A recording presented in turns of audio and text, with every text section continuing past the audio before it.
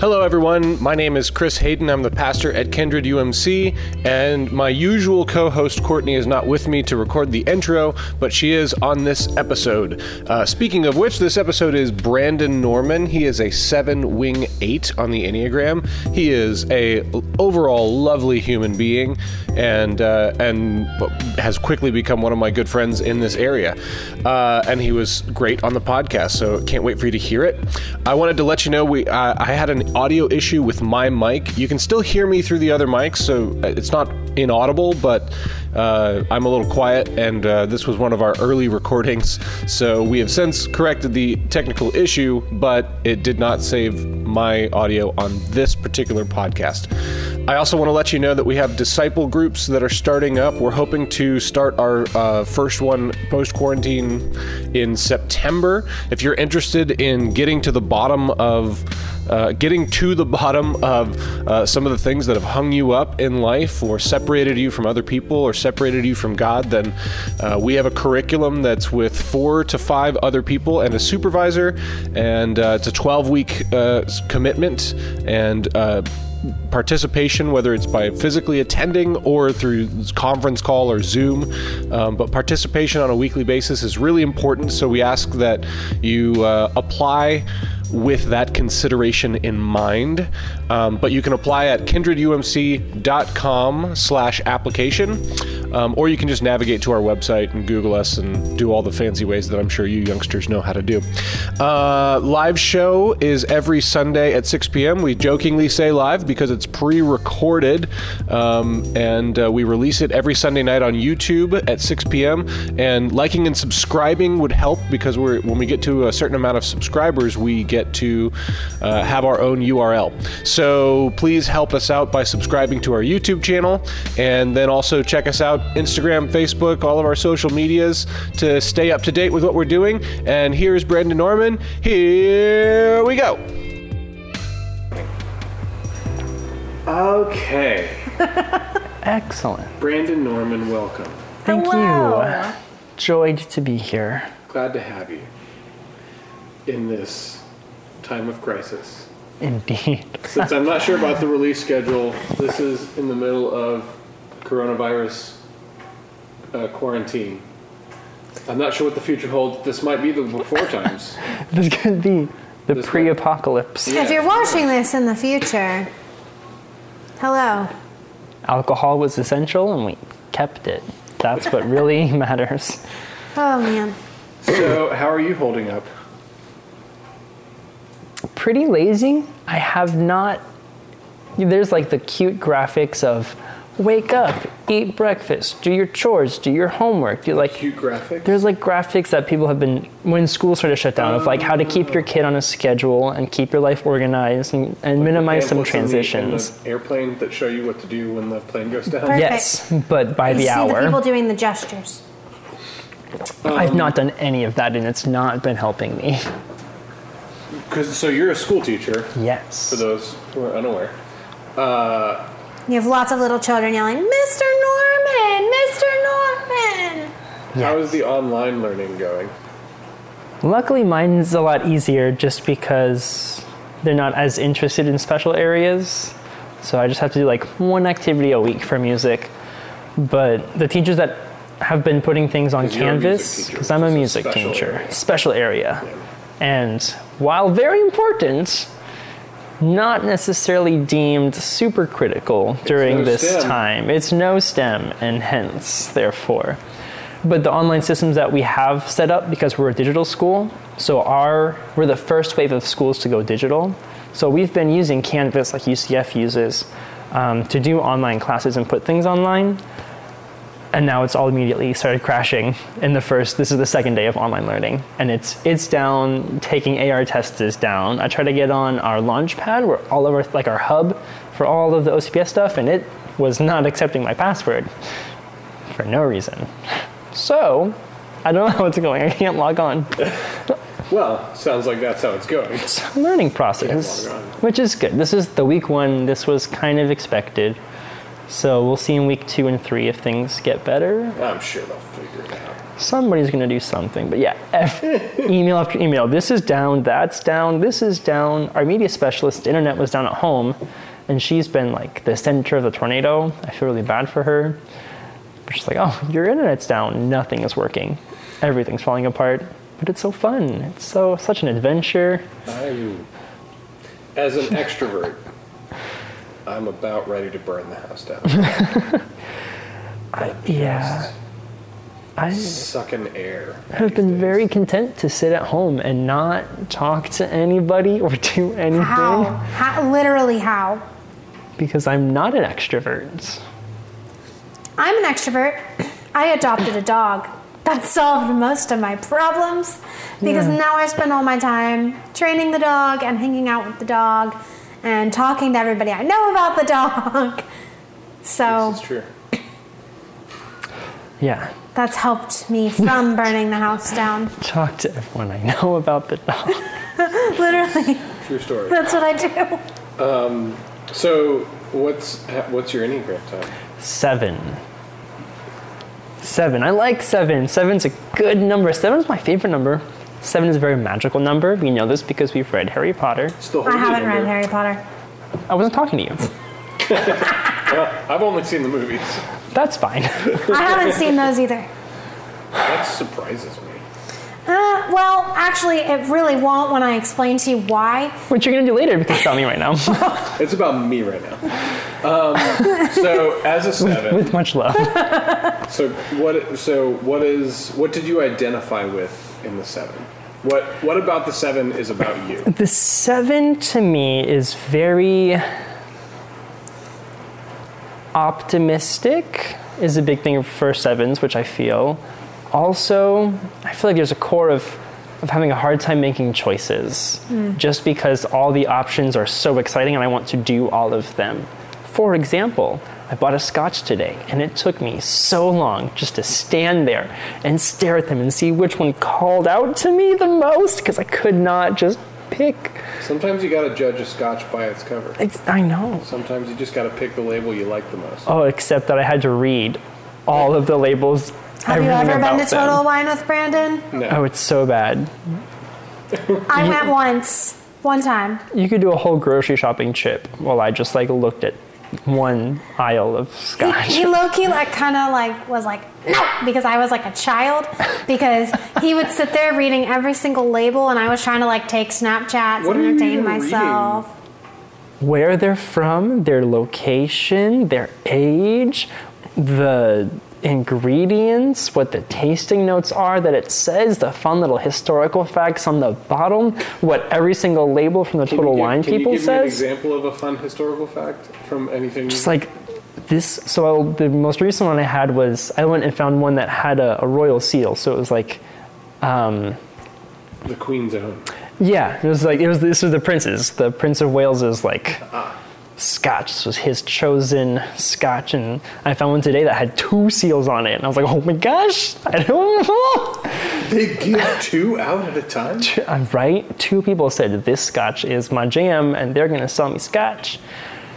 Or just this is the oldest one, or the most famous, or this is from Loch Ness, or this is from... So as a 7, what would you say is the, so 4, I would say that my core motivation is to be seen honestly for who I am. Mm-hmm. Courtney, it's to be wanted and loved. Definitely erring more on the wanted side, needing to be needed. What would you say as a 7? 7, as I've learned, is contentment, which I feel, wanting to make the perfect choice and to have the best of all the worlds and all the options. That contentment, that peace of it doesn't get better than this. And it sounds like you identify with it. Yeah. It also sounds like you feel guilty. It's problematic. I've begun to realize that. Why is it problematic? Because I can't just pick a scotch. It takes too long. But also, we've talked with Preston about geographic solutions to our problems, and I feel that really heavily. It's just maybe if I lived in the super fun city, or if I had a better house, or if I maybe I'm not in the right job, maybe doing my job. Like I could do a lot better if I was doing this, and this. I'm just not motivated. So you've got a sense of like FOMO, like a fear of missing out. A FOMO, and also of like that I've not risen to my full potential, that there's lacking there in self-actualization. What if things could be better? Yeah. Yeah. And I'm like, I'm great, I know that. But like, what could I do to make everything around me lift up? Which is, and the easiest, laziest possible way.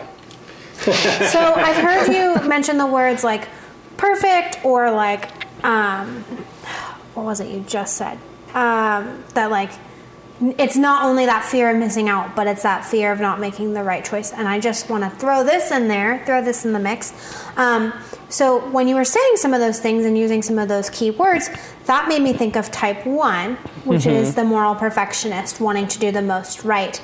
And 7s, when in stress, tend to go to take some of the personality traits of a type 1 on, which can mean becoming rigid, perfectionistic, critical, feeling like only you can get the job done, argumentative. Any of that resonate with you? Yeah, I think so. Like even just with there being a national pandemic and schools being closed, even though I've been going to work, it still has been stressful and just like things are changing. I don't mind change, but this is a lot going on at once. Everyone else around me seems stressed. And so like, I do feel more of that, like, things need to be done right. A little bit. I'm also a pretty laid back person, so I can have those feelings and at the same time very much ignore them. Ignore them. Yeah. We were talking about this the other day, I feel like, weren't we? About how like, oh yes, I remember what it was. A common emotion that you will express is frustration. Yeah. You feel a lot of other emotions. Frustration and feel lots of other things. I have no examples for that. I was going to say, like, oh gosh. Is this okay? Can I Yeah. And I always have to ask because feet are gross to a lot of people. I don't mind. And feet are very nice to a lot of people too. So can I ask. Stay neutral? Yeah, another reason to ask. I'm gonna say. Hey, can I put my feet up here? Are you into this? Chris is going to start an OnlyFans account for feet pics. I don't want to send mixed messages. In case anyone's interested. Anyways, frustration. Yeah, frustration. And then, I don't know. I can't think of a time. So, underneath the frustration, is it like sad, vulnerable? Is it like...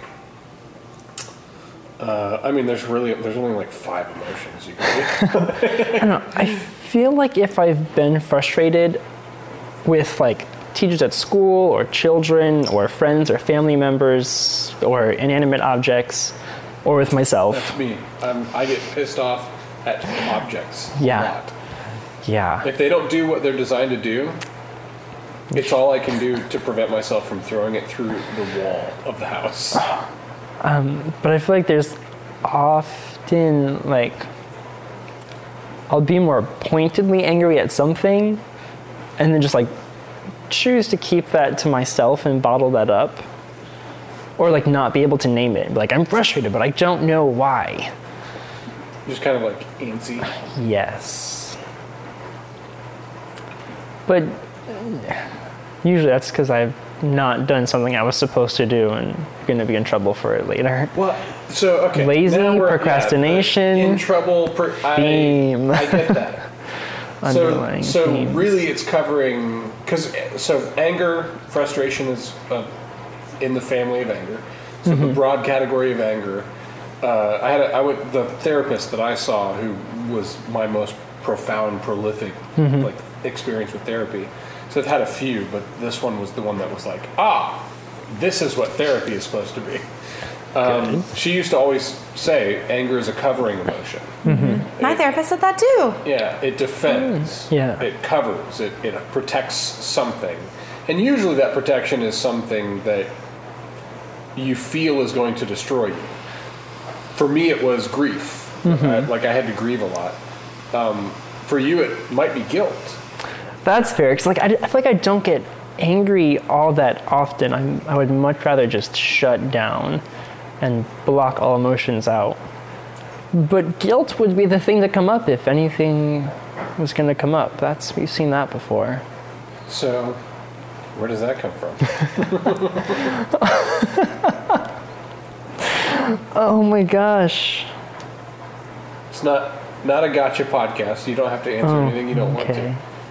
And say, guilt comes from a lovely childhood, but an adolescence of growing up in the closet and growing up, mostly in the closet. Yeah, it's hard because I've literally been a supervisor in a group where we did a bunch of this kind of work, so I'm biting my tongue really hard to not tell your story for you. Yeah. But I would really love for you to, because I think it's just a good human story for anybody. I know closeted is typically a queer word. Yes. But I'm very straight and felt very closeted for a lot of my life. Yeah. I was pretending to be someone I wasn't so that people would like me and accept me. Mm-hmm. And I had a profound, quote unquote, coming out experience. Mm-hmm. Now, granted, not the same. I'm not trying to equivocate the experience. Yeah. But I think as a metaphor, there is some similarity to the human. For sure. So one, just because it's profound, but two, especially if anybody's out there listening, God, we need coming out stories. We have to normalize the shame and the guilt and all the difficult stuff that goes on with that. It saves lives. Yeah. So anything I can do to encourage you to tell your story.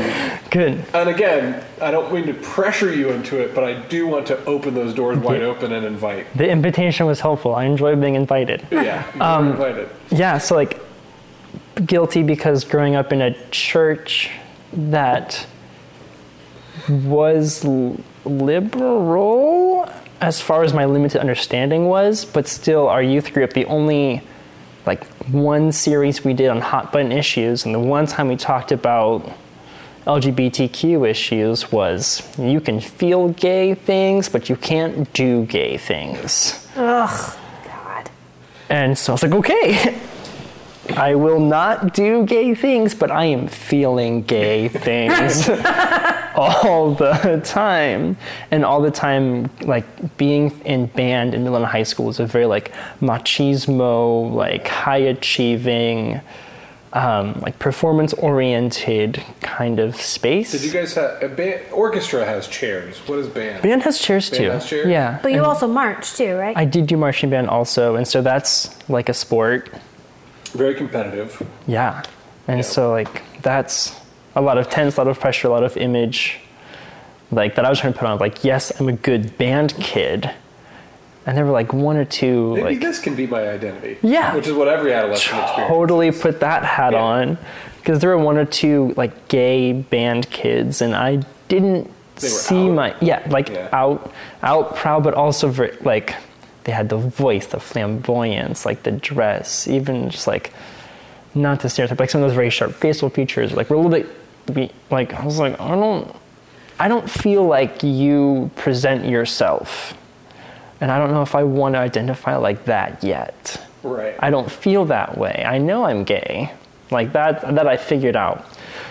But I want to draw a line there between me and them, because I did feel guilt and shame over my sexuality, and so I kind of put a border between who they were out and living their lives and me still being closeted. Did you have a sense of did you think sexual orientation was a thing that was ingrained in you, or it was something that you could not to be pejorative, but you can pray the gay away kind of stuff? Yeah. No.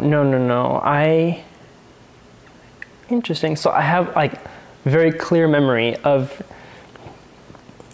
deciding that me being a Christian and me being gay were just oil and water in the same container. They could both be there and they didn't have to mix. They were just separated and different. And there was a clear drawn line there. And I was I'll just be two people in the same person.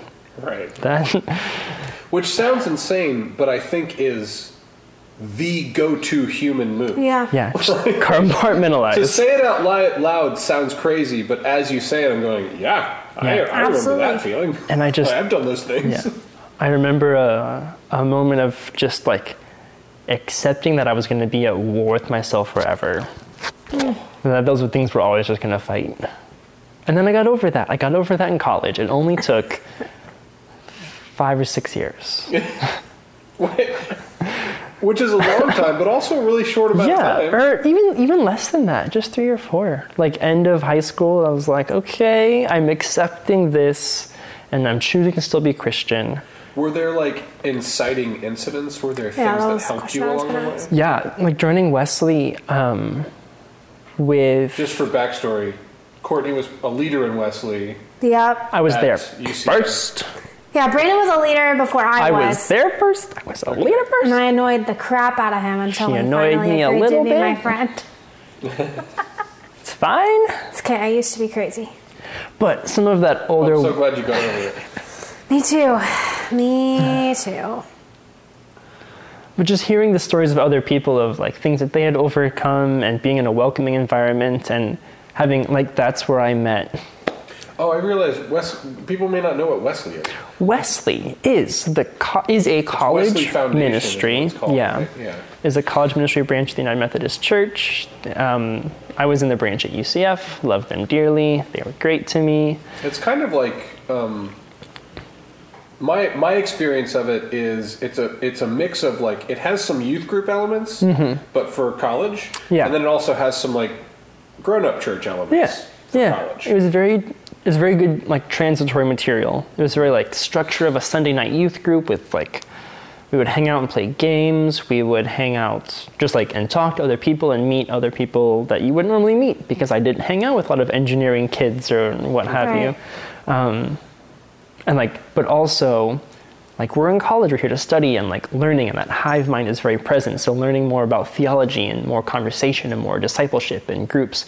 And also like bringing more self-awareness of like, tell your testimony. What is a testimony? Like how has God worked through you? What major moments do you see in your life that God has acted in? And like, yes, you haven't done that before, but like, here's my story. I'm gonna invite you to like do the same thing. And so having leaders that showed me depth and like brought understanding in themselves and self-awareness, then I was challenged and invited to go and try and follow those footsteps.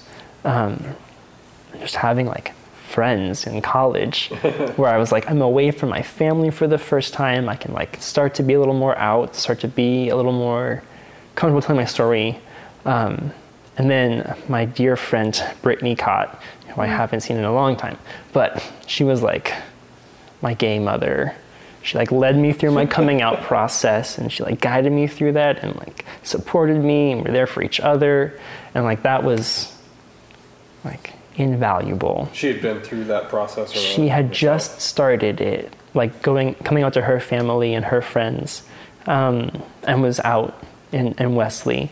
And so like, as she was trying to tell more people and like expand her family and expand her story, then she was like, there's something about that college experience of like the opportunity to really reinvent yourself. Oh, I'm sorry, I just realized it's not Cott. Like, she got married. Her last name's not Cott anymore. Well, that's okay. But, I don't know what the rules are as far as public things go.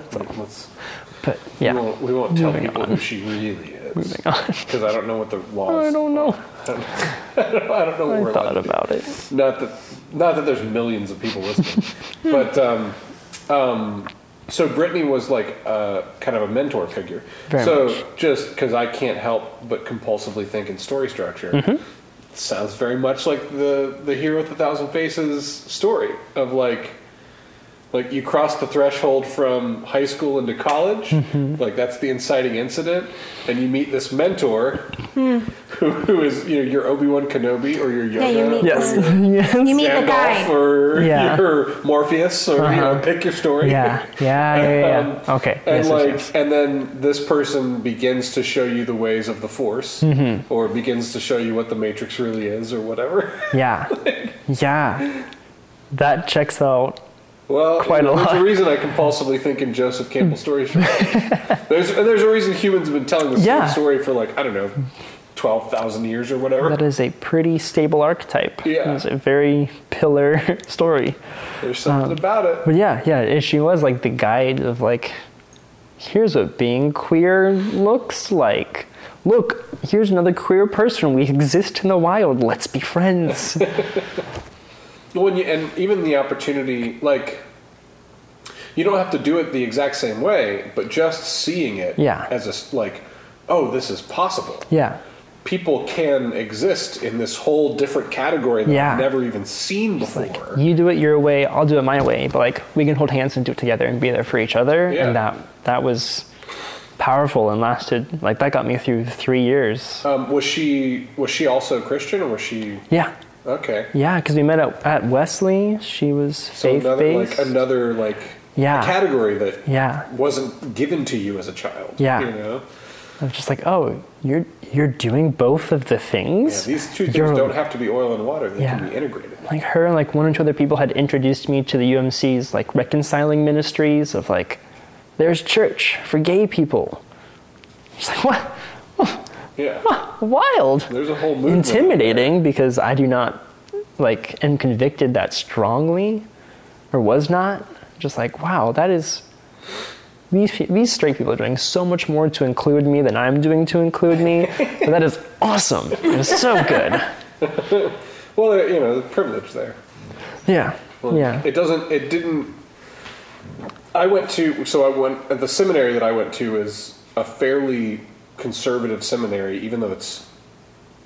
Excuse me, I'm burping up dinner. I apologize. Delicious. A little bit conservative. I mean, I describe it as very moderate, but under the Methodist umbrella, it's on the conservative end. Mm-hmm. But Methodists are pretty moderate, generally speaking. So, but I remember being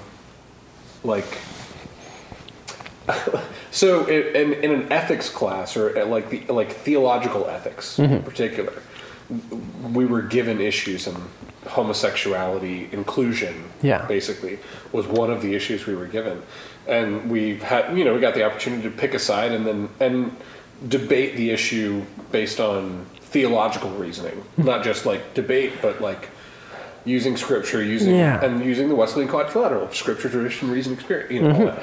And I remember being I'll take that one, and I'll be on this side. I'll be on the left side of it, Yeah. And I remember that every other person who signed up for my group had to announce to the entire room that they didn't actually agree with this, but they wanted to do it as an exercise. It's you insecure.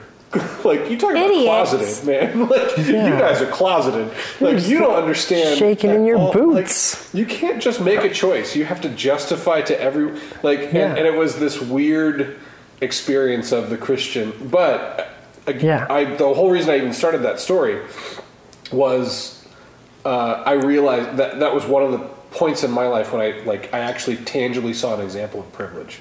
I was I actually don't care what these people think, and the reason I don't care what these people think is because I don't have to worry about it. Nobody can take things away from me. Yeah. And that's one of the big arguments that's going on right now in the Methodist Church. Is we're taking things away from clergy who come out. Yeah. And we are preventing openly gay clergy from joining.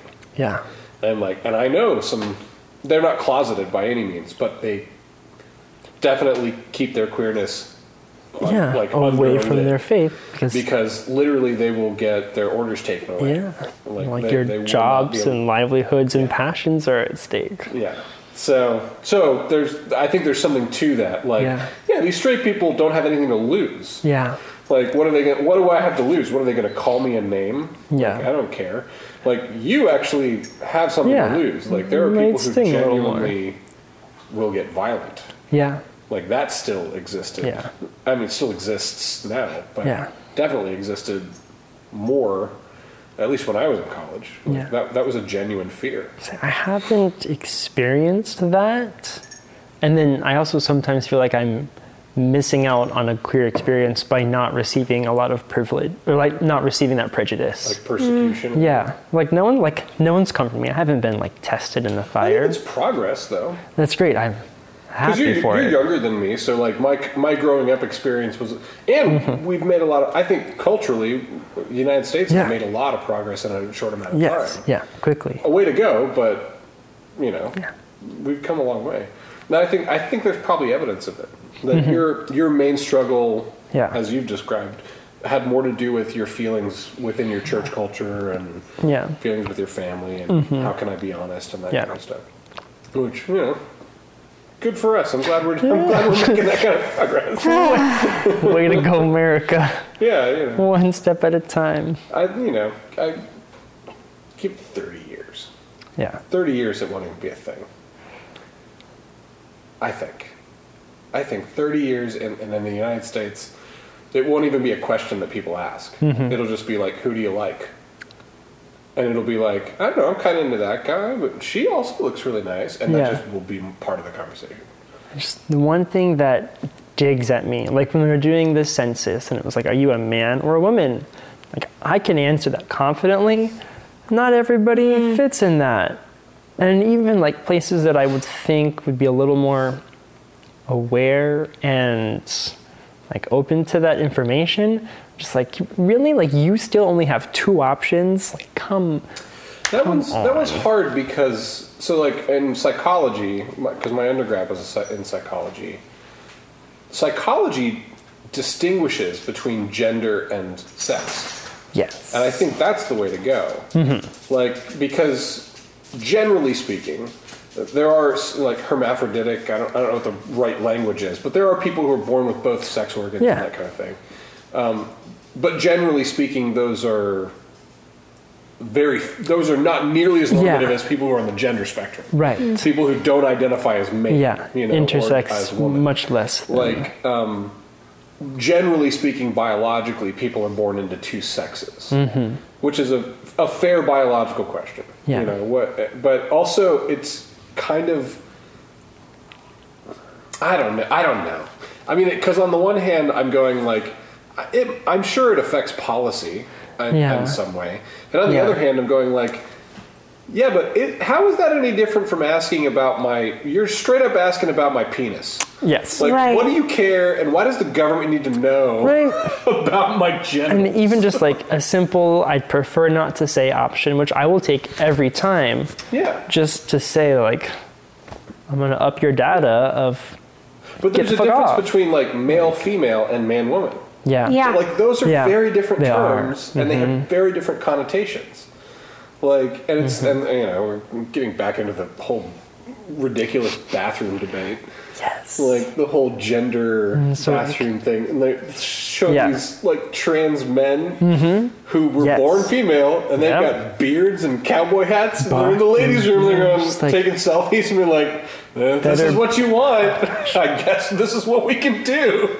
But it's absurd. It's better facial hair than I will ever have. Get out of the women's restroom. I know. It took me a while, but I finally connected these parts. I used to have these little bald spots right here in my chin, and they finally have come in. It's like in 30 years, I think, like, who are you fucking? Who are you? I'm sorry, I don't know what our language policy is here. You're fine. You can say fuck, you're good. Like, who I'm having sex with, like, that spectrum, I think will not be a problem, but I like the growing populations of the trans community and binary community and non-binary community, and those I feel like are going to get hit a lot worse with violence nowadays. Well, I think some of the issue there is because even if you just limit it to a binary men and women are an underprivileged group also. Right. And so women have a lot to lose when we erode the gender spectrum. Yeah. Like in this weird way, it empowers people who are already in privilege, which is white men who can identify as white men. Yeah. Like, and I say that as I've never had that problem. I've always been okay. If somebody asked me about it, it wouldn't bother me. Like, I have no horse in that race because I know exactly Like the world handed me a story, and it happened to perfectly fit. You know, and I never had to do really any work at all to figure that out. But I won't tell anyone else's story. But someone very close to me who is in my relationship with this person has come to understand that they are bisexual. Like, even that little journey. And culturally more accepted for women to be bisexual, happens to be a woman. Like, even that little journey was kind of like, oh shit, I have to do extra work to figure this out. Like, this story wasn't handed to me. You know, I gotta read. I gotta put in a little more work for that. The figuring out who I am and like what category I'm in. And I get how categories are damaging and harmful, but they're also very, very helpful. Like, having some categories especially for adolescent people who are figuring out who they are and what their life is going to be about. Like going to a menu and asking, like, there's no menu? Like, I don't know what are my options? What can I do? We got chicken and what beef is in the back. happening What do you over want me here? to make? Right. I don't know. But then just do you do steak? Yeah, we do all kinds of steak. What do you want? No idea. Yeah. But then sometimes, the things that are off the menu, the secret hidden options are sometimes the best ones. Well, yeah, and you can't categorize everything. But there's also, and this is, I do circles in my own head about this. Because, like, categories are, human beings think categorically. It's a survival mechanism. It's the way our brains work. It's helpful. And it's far more helpful than it is damaging. However, it can be very damaging. Like, we can, almost every major thing that we have a problem with is rooted in our tendency to categorize. Is this safe? Is this not safe? Racism, sexism, homophobia, like all of the isms that we are problem. Yeah, I mean, look at even just growing up in a normal, like, high school, middle school, adolescence. Like, it is instinctive, just like it's instinctive for dogs to bite. It almost feels like it's instinctive for us to, like, put people in boxes and tell people who they are and, like, make harsh judgments without necessarily knowing who that person is or what they're passionate about. Yeah. Yes. And also, I don't know what I would have done if I didn't have the category of theater kid. I'm with you in that, for sure. I it's me with needed debate. My tribe of theater kids, and I needed to have that category that I could try on safely and, like, wear for my adolescence. And then by my senior year, I started to erode those boundaries. By my senior year, I started going, I don't understand why there's nothing that's stopping me from, like, running track. Yeah. Like, I realized, I am not bound by this category. It's here to help me. Yes, I enjoy performing. I like theater. I like music. I'm into that. And also, like, I like being outside, and I get along with the track kids were the nerdiest of the jobs by far. I get along with these people too. Like, I can hang with these, and there's actually a lot of overlap, oddly enough, between, like, the kids who ran cross country and track and the musical theater kids. And that was why I chose to try out track my senior year. It's like, well, I already know a lot of these people. Let me just go try and see what this is up. We ended up having a lot of overlap with our choir program. And so we did that with choir and theater. That one year, the year before, the choir director stole all the band kids. He was like, you are all doing choir now. It's going to make you better instrumentalists, and your instrumentalist is going to make you a better vocalist. And so, like, eventually I got on that train and, like, tried musical theater for the first time, and that was fun. Didn't go anywhere, but it was fun to try. Yeah. And so, like, having those Venn diagrams start to overlap, I'm not sure I would have jumped outside of my band kid circle. Well, you're still in adolescence. But then, like, you get into college, and all of a sudden, I can be good at stats. Right. Yeah. You can just, like, I can do math. So I was always, like, a slacker, not quite a B student in high school. Feel you on that. Sounds about right. I was grounded every other day for bad grades. And my mom wasn't present enough to ground me. Like she would ground me, but come on, like what? Yeah. Like that's not gonna stick. No. Tomorrow No. this will be fine. But so I didn't do great in high school, and I remember though when I went to college, like I did very well in college. In fact, I stopped buying books to save money because I realized that all I had to do was go to the class and listen to the lecture. Pay attention and be fun. And then I did excellent in college. I got amazing, and in fact, one of my like defining moments, because I was a very insecure. I always had imposter syndrome. All of my friends were very smart and came from like good homes and had supportive families and got good grades and all went off to college, and I went to community college and felt like a failure. Same? Yep, me too. And I remember the first time I went to it, I went to a study group, and I was surprised that they were studying because I never studied. I thought study group was because everything I learned from TV because I didn't have any parents to raise me. So like I thought the world worked how it does on TV. And so I went to a study group thinking like, oh, this is like where there's going to be solo cups and making out and this and that. And I went there and they were all fucking studying. Books open and shit. What? I remember having to quickly do the math in my head so that I didn't say out loud, you guys are studying? Like I had to and internally I had to go, oh shit, they're actually studying. Like that, like you have to readjust all of your expectations for how this evening was going to go immediately, right now. Right. Really you quick. have to stick around for at least an hour and study now. And yeah, so like that whole concept of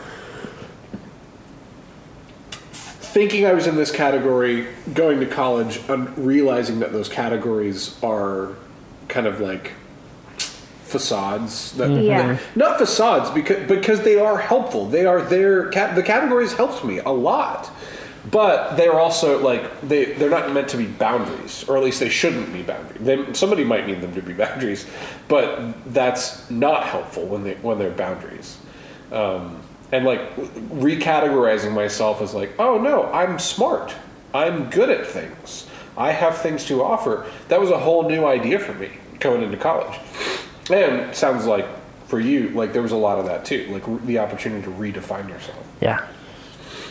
Can I connect those categories to Sure. Enneagram types? Love it. And Do how it. people exist in those Enneagram types? You can try. Or are expected to fit in those Enneagram types?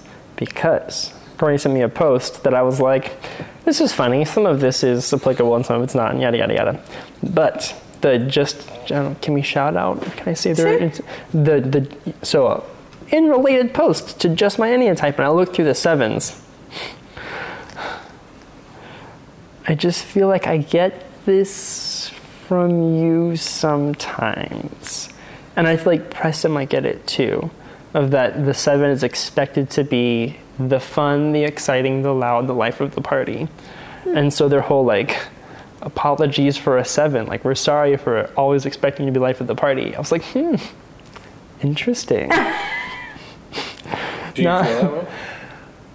Sometimes. That you're supposed to be the life of the party? Sometimes of when it's only because I hang out with you a lot, you say this a lot. Like Brandon's always like the sassy one, he's the funny one, he's got the quips, he's got the jokes. I'm just like, not all the time, but I feel like that expectation is there. I hope they keep coming. I know, right? Like, what do I say next? Just like sometimes that does like, oh, I like. That's a new category that we've kind of like put into the people around us. Yeah. And just like, yes, it helps a ton. Like understanding myself, my motivations, like decisions that I make and communications, great things. Have loved learning about it. But then like, how blurry are those lines? Do we get to move outside them? Is it only in stress and growth that we change our personalities? I don't know. That's one of the reasons I like Enneagram is because it's not about personality as much as it's about core motivation. Yeah. Right. So like there's a lot of different kinds of, in fact, I think, this is a very 4 thing to say, but I think I'm a very different kind of 4 than most 4s I meet. Yeah. Most 4s I meet are far more artsy. Mm-hmm. And that is a huge thing for them. And like, I'm a musician and appreciate good art, and I get ask my wife, I get obsessive about story structure in movies. And like, we watched Ad Astra the other night. By the way, good quarantine move, if you have access to it, steal a projector and a screen from a church and set it up in your living room and watch movies. Because that's and we watched Ad Astra after I had like rigged it all up. That movie is such a piece of shit. I hated that movie. It looks gorgeous. It's great to watch on a screen. Yeah. But it's like story-wise, it's just so like I can get into that artsy place of like this art sucks and that art's true and like I can't, but I don't naturally go there really. Whereas I feel like most fours I meet are very like, they're painters and they're bohemians. I have to express myself. Yeah, and they wear bright, colorful clothing, and they like have an accent for some reason, even though they've never been outside of the country. I can identify with that too. Like a lot of twos, like I'm very typical type 2 to a T, except for I feel like a lot of type 2, which Brandon, you're gonna laugh at this. A lot of type 2s get painted as like the people that are going to be the first people to volunteer to like do the dishes and do chores and like are very, and like I'm very helpful in I want to connect people way. Like I'm very like front of housey, like let me talk to you, let me help you. Supportive. Ask me to do the dishes or do chores or like cook, and I'm sorry, like that's not my gifting and I'm out. And like a lot of what you read about type 2 is type 2s are caretakers and nurturers, and they're the first to they'll do the dishes because nobody else wants to do them. And I'm like, give me your puppy, but don't make me the dishes. Right. Like, I will care for you, but I will not do your dishes because I don't. Yeah, so I think a lot of those like posts that you're talking about, like in these categories, we have to remember, like Chris said, that Enneagram is about motivation, and that Enneagram in itself as a concept has so many layers to it. So you have your initial number with your wing. You have your initial number with your motivation. Then you have your wing. Then on top of your wing, you have a subtype. Then with that, there's an arrow of integration and an arrow of disintegration. Then if you want to get real into it, you can have a tri-type. So at any given point, I'll use myself as an example. I'm a 2, wing 3. I'm a social subtype. I go to a 4 when I'm growing and an 8 when I'm stressed. And my tri-type is 2, 6, 9. So that's 2, 3, 4, 8, 6, and 9. That's 6 of the 9 numbers that I identify with in some capacity. Yeah. And so I think like every single person, like you don't just have one number that you're tied down to, and that's something that we have to be careful about, because like it's mainly about motivation, and understand that there are other personality traits and habits that you can tap into, but that doesn't necessarily define who you are. It's just like, hey, you might do this or you might be this way, and like maybe we can talk about what that looks like. Well, it's kind of like the criticism that is usually leveled is exactly what you just said. Oh, so 6 of the 9 that you identify with. But again, we come back to the category thing. Like, yes, 6 of the 9, but having those 9 categories is very helpful. Right, and my motivation in all of those 6 stays the same. Yeah. My personality might shift a little bit, and some of the things, like for example, so when you get really into Enneagram, you have these things called tri-types. And so type 2, that's a heart stance, but you have a heart stance, a head stance, and a gut stance. Like you're a 7, you're a head stance, which means you think with your head primarily. Yeah. You and I are 2s and 4s, that means we're heart stance. But you use those other numbers, you use those other stances as well. So there are times when I think with my head, and there are times when I think with my gut. And when I think with my gut, when I think with my head, I absolutely 100% act like a type 6. Yeah. And type 6s are very anxious. They're very, I have to have a plan. I have to be prepared. My motivation is still needing to be wanted and loved. But anyone who knows me knows that when I get stressed and I get overwhelmed, my anxiety goes, pshoo! And I absolutely have to have that plan of action, and I have to be prepared in order to calm myself down. Doesn't change that my motivation is, I still need to know that you're with me and you need me in this. It's like strategies on how you get that motivation met. Exactly. Yeah. Exactly. It's at different points, you're going to take on different traits of different numbers. So, do you know what your wing is?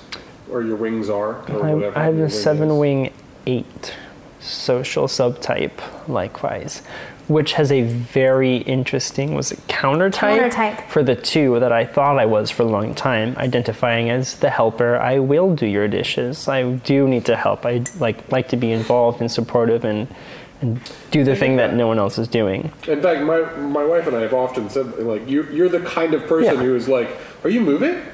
I'll help. I'm totally good at moving. 2 days ago, I was like, oh, this person's moving?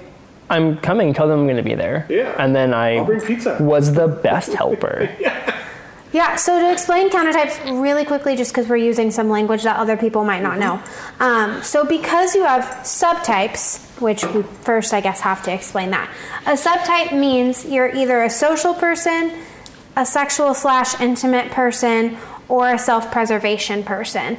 And it's all based on which of those relationships you prioritize the most. Now, those stack. So for Brandon and for me, like, I'm a social subtype, but then my second would be sexual intimate, and my third would be self-preservation. And I use all of those instincts at one point or another. My main thing that I care about, though, is my network and my social relationships. So because subtypes exist, you actually have what can be a countertype of each number. So Brandon, being a social 7, is the countertype of what a type 7 looks like, meaning that he can often mistype as a type 2, which is the helper type. And exactly what happened for a while. It was like we could not choose between the 2. I felt both of them very strongly. But then there were, I couldn't tell you what those details were, but that 7-wing 8 was like, oh yeah, that one. That's like the Sleeping at Last podcast where the guy wrote songs for each number. The 4 song, couldn't care less. You're a 4 countertype. I just couldn't care less about it. Yeah. But that one song, the number 1 song, the first time I heard it, I was just like, that quiet crying, where you're not actually making any noise. You're just your lip is quivering, and my lip was quivering, and like tears were just falling, slowly running sliding. down. Like, yes, he gets it. Finally, he understands me. Meanwhile, I hear the type 2 song as a type 2, and I'm done. Chris thinks it's funny to like play it whenever I do something that's like very like typical. Whenever I care too much and I'm too invested, he'll just start playing it. It's when I mean, I don't do it now anymore, but there was a season there where you were like actively saying things about like, this is an exaggeration, but you're like, I don't know, maybe I'll just cut my hand off for him. Like, he can use a hand, so I'll cut my hand off. Yeah. I don't need my left hand. How Literally. often do I use my left hand? I use my left hand like 40% of the time. I can get by with just my right hand. I'll just cut my left hand off, and then I would pull up the song and start playing it on my phone. Excellent. But you definitely take on the helper parts of 2 that I struggle with.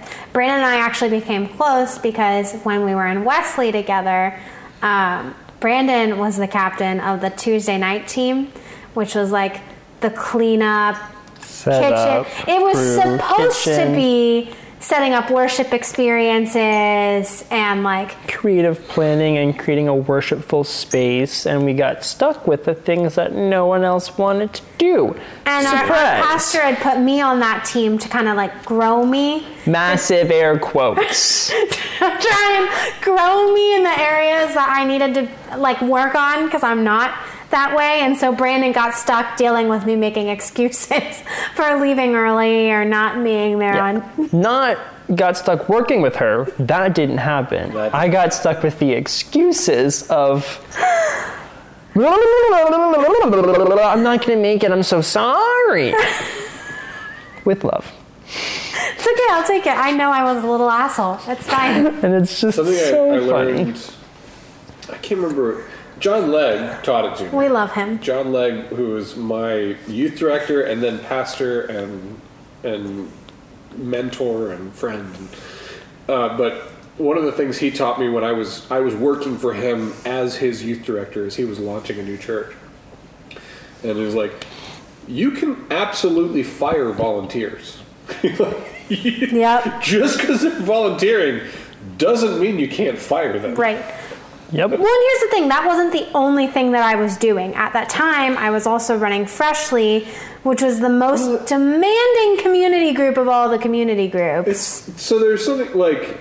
So there's a weird thing in how we tell the story, because probably the best thing that could have happened from an objective standpoint is you should have been fired from that team. Right. Because you hated it, didn't want to be there, didn't like doing it.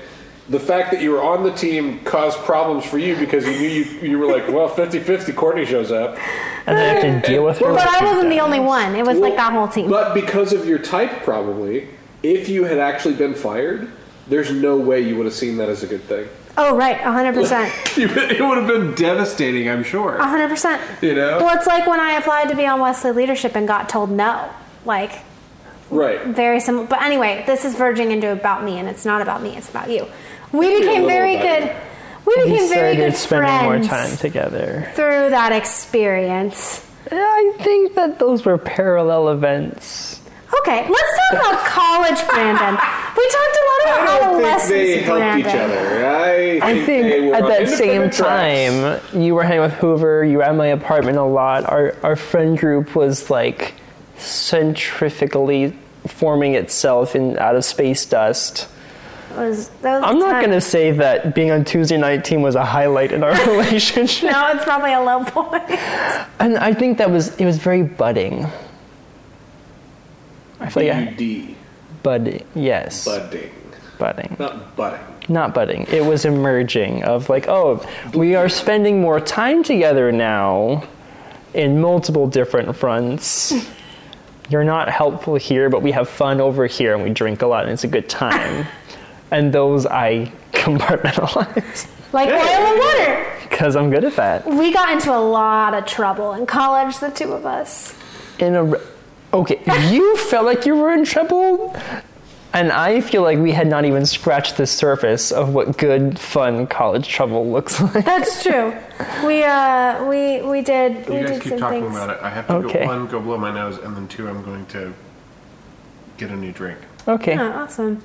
Yeah, Very the cool. one time that we like hopped into the pool in our underwear Oh was my like God. was like the depth of your college scandal. That's true. And it was like, it took just us drank 2 a lot. years to get here. It took us 2 years to get in the pool in our underwear. We have so much more to explore. Yeah, that's true. I do feel like that was like a time for sure. Yeah, and I was like, wow, that was a time. But like, I feel like after college, I started to explore more of that. Oh, let's go out, even like with you, let's go out drinking. Let's go Yeah. out, have a good time. Let's go experience more things. Very 7 of me. I'm like yearning for the experience. I'm yearning for all of the options. One of those graphics was like Epicurious. Yeah. Epicurious? Oh my goodness, what a fun word. Like, yes. I don't even know what Epicurious means. Like, Can you- so think epi like Like omnipresent. Okay. But like encompassing all things epic. Like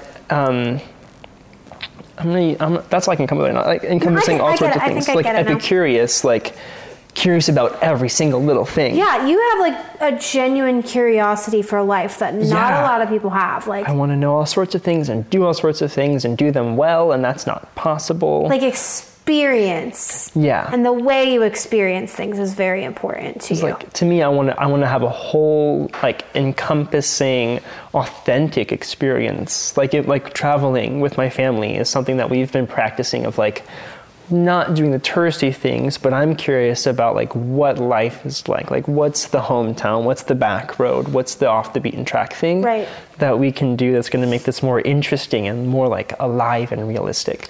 So do you feel like all the traveling you've done has shaped you? Oh, for sure. And like much credit to my parents that they understand, and I think we're semi-intentional about of like doing mission trips every year and going new places, interacting with people outside of not only my social group, but also outside of Central Florida, outside Right. of like, I mean, Orlando has the whole gamut of Yeah. Orlando's something. people and poverty levels and Shaquille O'Neal's house and whatever. But like going to inner city Philadelphia, going to like downtown DC and working in Needle Park and picking up needles off the street, like that's not an Orlando thing. So Right. having all those experience in youth group and also road trips to see family and experiencing new places and family vacations to the beach or to New Orleans or to all like different places were what we would save all year for, and definitely were a building block of my childhood. And I'm like me, the oldest of my 3 siblings was like, now I wonder like how do they feel about having traveled so much? My youngest sibling was not able to fully appreciate all the travel we did. He spent New Orleans in the hotel room because he's a whiny little something. I hear like frustration in your voice when you talk about that. You want to say more about that? Not about like him, but about how that makes you feel. You know what I mean? Like I can hear it. Yeah, like I know that my parents worked hard to take us places, and I know that it takes a lot of money to go places. So like, and we were all just like, buddy, we're in New Orleans. Like, when are you gonna be in New Orleans again? Come hang out with us. Don't sit in the hotel room. Don't do that. New Orleans is my favorite place. I know. I like. And homeboy sat in the hotel room for a whole day because he was probably like 13 and was tired of being around his family and his siblings. And that's totally fine. Like, I get that. I was not an empathetic adolescent. And it's like, and we ragged on him and it's fine. But like, yeah, I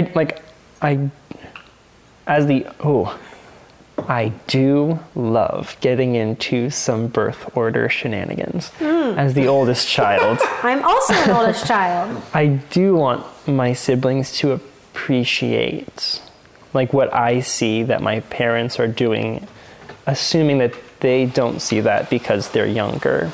Sure. And so at that point, like that was a very specific moment where it was just like, you're being so whiny. Fine, shut up and stay in the hotel room. Like, your loss. We're gonna go have fun.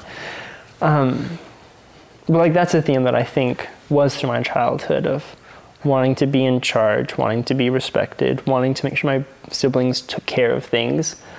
Because to me, like material things have a lot of weight. Like if they bent a page in a book, like I was livid. Those had so much value to me.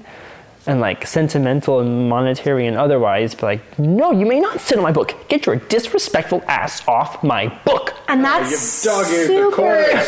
Never. That's super interesting because you are not a super materialistic person at all. No, you're very minimalist. The key to minimalism is the things that we have around us have importance. They have real value. That's very interesting. And so, like, to me, books were the highlight. Like, I almost cried when somebody... Mary or Marie Kondo? Marie Kondo. That's like some Marie Kondo. It sure Brandon's is. a minimalist to the point where he didn't have a headboard for his bed, or not a headboard, the frame. A bed frame, because I was inspired by Japanese culture and had a shikibutan. I had a on-the-floor mattress. Because I lived in a small apartment with a wood floor and had no closet and no space in my little room, so I was like, oh, this needs to be a multifunctional space. My first apartment with roommates, I had a rough home life, so like when I moved out, I was like, I'm never coming back. Mm-hmm. And so I picked that was me and 2 other guys, and I picked the smallest room. Oh, is it too strong? No, I just wasn't expecting it. I made it for Courtney, actually. No, the elderflower in this one's better than the first one because it's more sour. It is really good. Rather than sweet. It? Okay, yes. good. I like it. Yeah. Good balance. Good surprised. I mean, I'm just winging it, you know. But so my first apartment, I picked the smallest room so that I could pay the least amount of rent. I did that too. And I had a double bed and the closet, like with the slidey. Yeah. Not the like open doors, and not like a sliding glass door. No, what do you call it? Like the closet folding kind of folding. Yeah, they fold. It's accordion like doors. Yeah, the little folding accordion doors. Kind of. I took those doors off the tracks and put my bed into the closet. What? the head of my double bed fit perfectly into the closet. And so I put my bed in the closet and then had my desk at the foot of the bed and my TV basically above my computer. Like, so that I had computer at eye level, TV up high, and like you could barely scoot around in that room. And I had a guitar amp because I was playing in a bar bands, and so I had my guitar amp in the corner, and then I had a dresser also, and then whatever I had to hang fit on the sides of the closet part that's like behind the wall, you know. You had a very small room too, but That's I just really had a twin bed, and that saved me so much space. No man, I needed that double bed. Well, I had a Shiki futon, and I just rolled it up when I wanted more space. I needed that double bed That's for lady friends. magic. I bought a double-sized floor mattress with that exact hope. With a what? Like, I bought a double bed hoping that I would have people coming over and staying in that bed. Just on the off chance. Did not work out for me. But it's Even though fine. your New Year's resolution for 2017 was eat more, drink more, have more sex, rock and roll. It was. That was great. End quote. I did 2 out of 3 of those things. I'm telling you, man. But it's a Eat journey. as much as you want now. It'll go away one day. It went away from me. Oh, yeah. Shall I tell you what the pan of brownies that I ate in 2 days? They were delicious. I mean, people used to say this to me, but it never really got through. Really seriously. It's so weird how quickly it happened too. I went from trying to shove as many calories into my face as possible to gain weight. And like training myself to be like, finish your plate. Finish. I know you're full. Finish your plate. Like, I'm trying to gain weight. I'm trying to gain weight. I'm trying to gain weight. To all of a sudden being like, oh, gaining weight's very easy. Oh, it's working. Now I have to readjust all of my instincts. Oh, interesting. Yeah, no, I still have an easy relationship with food and just having quick metabolism, and it still goes away pretty quickly, and I still... I enjoy being vegetarian and eating relatively clean, fresh. And I do today I was like, wow, I've had 3 meals. This is good. This is the amount of calories a person needs to survive. This is how they do it. They eat multiple meals in a day. I do the intermittent fasting. Like, I do not eat breakfast. That's true. I try, and I don't always make it, but I try and wait till 2 o'clock before I eat anything for lunch. When I eat something for lunch, I try and avoid any type of it's all either protein or vegetable. It's not any starch or carb or anything. And then for dinner, and in fact, my wife and I, we've committed to we're not going to do potatoes, we're not going to do rice, we're going to do corn and cauliflower, and it works for us, and it's working. I have not seen much of a difference. I'm doing all of that, and still, of course, I'm literally pouring sugar water into my face as I say this, so that White Claw. I should Ain't switch no to White laws Claw. when you're drinking claws. Only 2 grams of carbs and 0 sugar. I did see some... Maybe I'll switch to White Claw and see what happens. Do it. There was I was looking at baking recipes, and she was like... Or Truly. White Claw is better than Truly. White Claw is significantly better. She likes Truly. No, she just said the other day she likes White Claw better. Truly has a bad aftertaste. Does it? Yes. Is it? So it's a taste thing, but it is Truly still the same. It's the same concept. White Claw is better. Hard seltzers. All right, okay. But this post was like skinny girl lifestyle, either dessert or alcohol, never both at the same time, and Dessert's not a temptation for me. Oh, Cookies dessert and is a cakes and temptation things, for me. Couldn't care less. I have a I've eaten disastrous 6 sweet cookies tooth. today. Maybe twice a year, I'll get a craving for a bowl of ice cream. You and Matt both. Matt always gets mad at me because I tell him he hates dessert because the only dessert he'll actively choose to eat is pie. Pie is good. Ugh. I like a good key lime pie. Key lime and apple, and that's it. I'm tapping Apple out. with ice cream would be great. Yeah. I love all dessert, all cookie, all cakes. I'm a potato chip guy. Oh, see, I'll murder half a bag of potato chips. I couldn't care less about wouldn't potato even chips. think about it. Yeah, no. You'll just if there was an open bag of potato chips right now, it would be empty. I would have eaten it all by now without even thinking about it.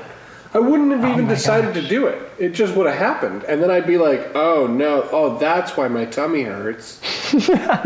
Potato chips actively frustrate me. Like, I actively think that they're a waste of time and space and energy. You're correct. That is correct. And it just drives me nuts that someone would chop up a perfectly fine potato into little pieces. The only thing that potato fry chips are it good for, and put it in a bag of air. The only thing potato chips are good for is if someone's like carb deprived and they desperately need. Hold on, we gotta get calories in this person's stack. Like the potato chip version of scurvy, and they need potato chips now. We gotta get this starch in her. Yeah, I don't. Potato chips and like any potatoey French fries, Doritos, corn chips. Nope. Also, corn I don't chips. care about Doritos. Hell of a good dip. Oh man. I do love that. Hell of a good. I do French fuck onion with some dip. good French onion dip. That's I next could level. murder some charcuterie. Here's my go-to charcuterie. The club crackers, in the green box. You know, those buttery good ones that are way bad for you. Very bad for you. Spread some hell of a good dip on one of those. And then, if you're just phoning it in, slice up some roasted turkey or ham or whatever, lunch meat. But if you're really doing it, fucking prosciutto, salami, something like nice, fine cured. Put that on there, and then a good sharp cheddar. Oh, man. That one got me too. The sharp cheddar? No. You guys aren't. I'm sorry. So one of the Enneagram accounts that we follow You have to put your finger so it doesn't go. does a how are you doing, like a healthy, average, unhealthy check, self-check. Talking about, don't comment on it. I'm not. And then just, if you swipe up, it'll pull up the thing. Talking about, like, food and eating relationships to food and, like, feeling like an Enneagram, like, interesting, like, Enneagram numbers, relationships to food, but that's so individual and personal. So 7s. Is there a thing for that? Not with food specifically, but 7's deadly sin. So every type has like a. He's a Like, head how am I triad. thinking? Oh, I don't know what that's Mind, about. Like, how, body, it's like, mind, heart, self, others. It's like self-check. how am I your feeling? relationship with your body, your relationship with your head. And just like as a 7, just like the relationship to food and like I just want to eat all of the things. I want to explore all the options. So 7's deadly had looked at this sin earlier. is gluttony. So like 2 is pride. Like I struggle bad with pridefulness. Envy, dude. Yeah, envy is yours. When I read it, I was like, Yours is got me. gluttony or lustfulness for things. Which I don't. Everything I see about that, it doesn't hit me. Well, it's the overindulgence that you were just talking about. So like I am usually restricted in the fact that I am pretty frugal. I don't like to spend money. I don't overconsume food. I am very strict about like I'll eat one thing. Let's talk about when you're stressed. When I'm stressed? Yeah, when you're not in a healthy place. Maybe like television or social media, and I'll sit and waste time. It's the procrastination. That would fall into Procrastinating? the Is gluttonous. that gluttony? If Yeah. that's gluttony, then fuck me up. Procrastination. It's overindulging and But- you know you have this much time to watch TV, be on your computer, whatever. If you're watching it for 7 hours, I think I have a good hunch about gluttony with Yeah. you, but it betrays confidence in stuff that you've talked about. So I don't want to say it for you, and I don't want to pressure you to say anything. But what I'm getting at is, I think it does fit for you, and we can talk about it after the podcast if you want. because like procrastination, with procrastination, there's like inherent, like my mom's great at procrastinating, but she'll say, I have this much time, I wasted it, now it's time to buckle down and do it. And I have a really hard time doing things. I don't finish the task. It's due at midnight, I will wait till 11:58 and say, well, too late, shit, failed, next. Yeah, I think that's kind of everybody, though, right?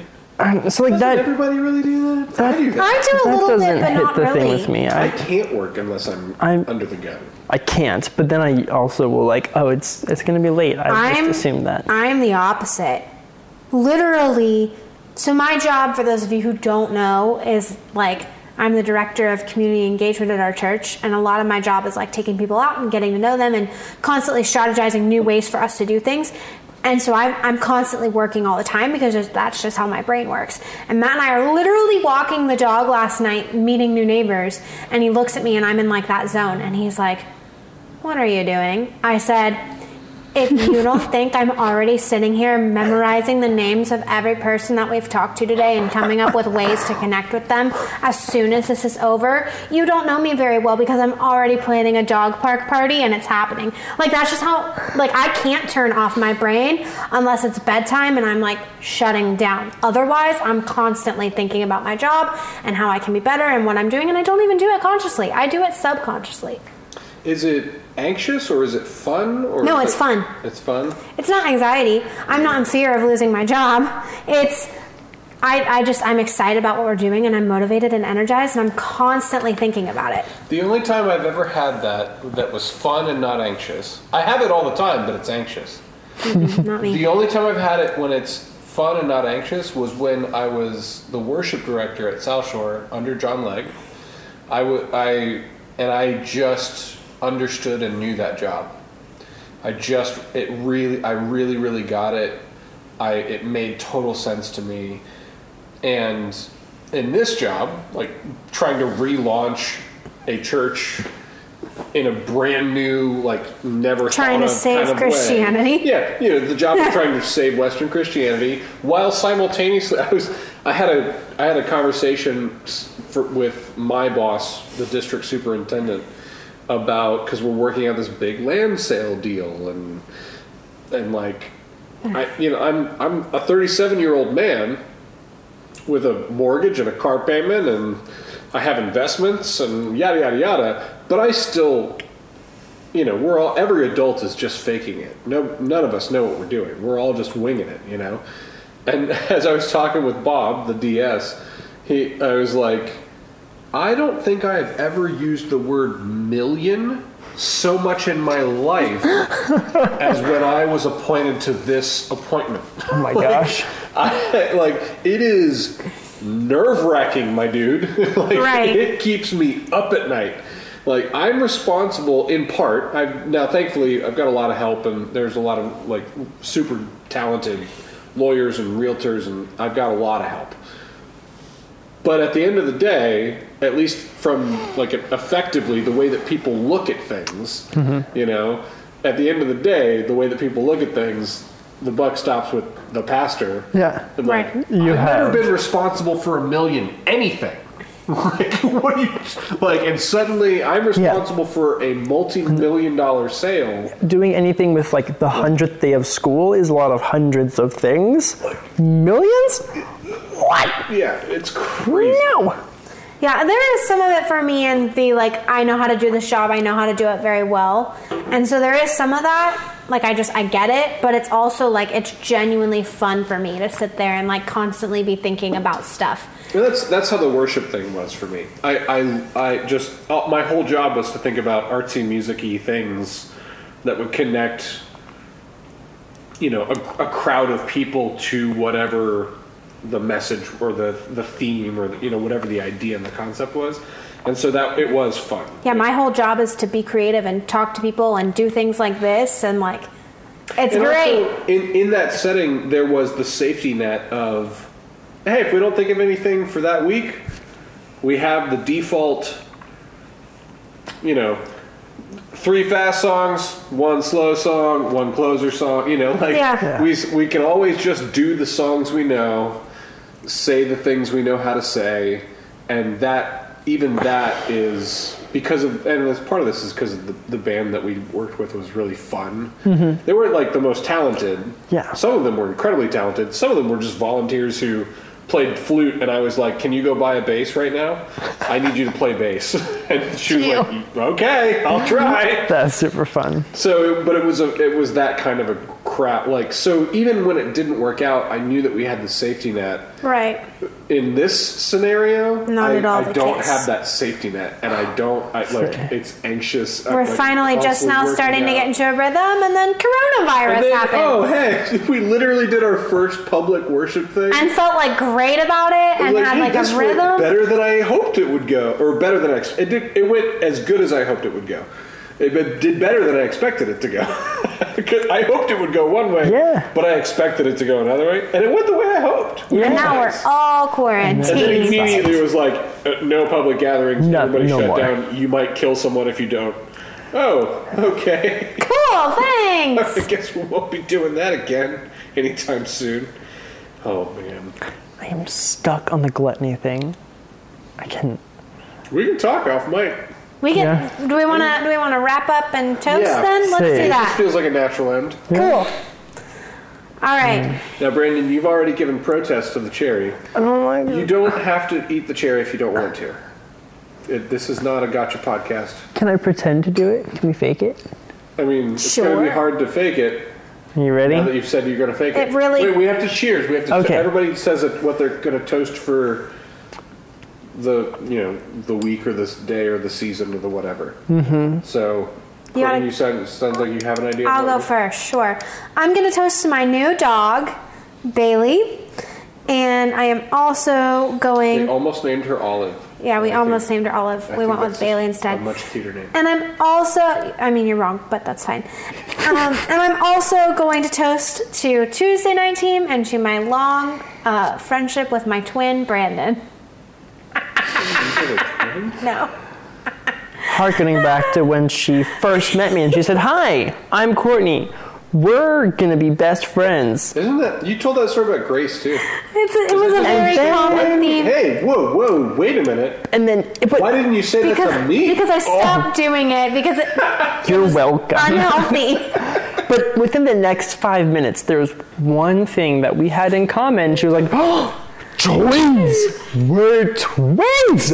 We're best friends for life! We're twins! We're exactly the same. I'm gonna hang with you all the time."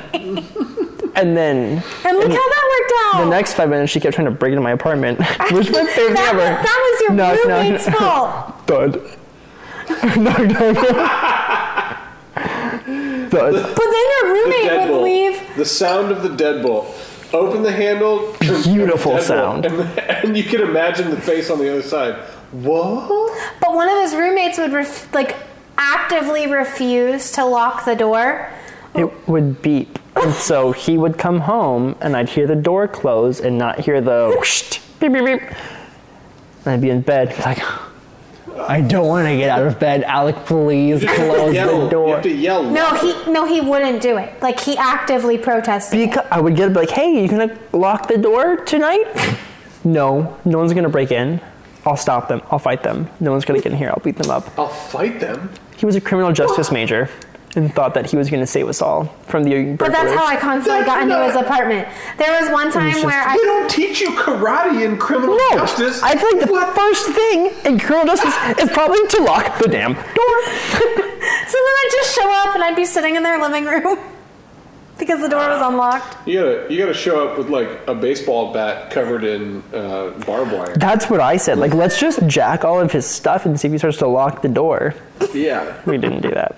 It was fun though. All right. Anyways, Toast. I'm having a hard time this week all right. toasting Say because it. I understand the necessity of the quarantine lockdown, but it is slowly eroding my soul, and I'm like pissed at everyone and just generally pissy about everything, not optimistic, and so it'll be the opposite of a cheers. It'll be a lament. All right. A lament. Lamentations to the earth. This needs to change quick. Well, you got about Requiem. 30 more days of it at least, so. I will write a requiem for the extroverts. Yeah, there you go. I will play it on a I'll play on bassoon. That's what this is. It's not a lament, it's a requiem. I won't play on the recorder. I'll play on the bassoon. I'll make it real cheers requiem to the extroverts. That's a good one. Brandon? Let me put this. Right now my toast is hopefulness that I will do better as an educator in a times a changing kind of world, and I'll do it for the kids. And we're going to make good music, and we're going to be creative, and we're going to be fun and engaging and supportive of our children in a tumultuous time. Because I am content to sit at home and watch Netflix, but we're not going to do that. Because we can do better. Fuck the coronavirus. Cheers. Here, here. Cheers. Oh, God, every time. Anybody want that one? It's a little bitter. No. Well, good. It doesn't taste like a cherry. It tastes like grain alcohol. I feel like I made a good And choice. a cherry. Grain alcohol and a cherry.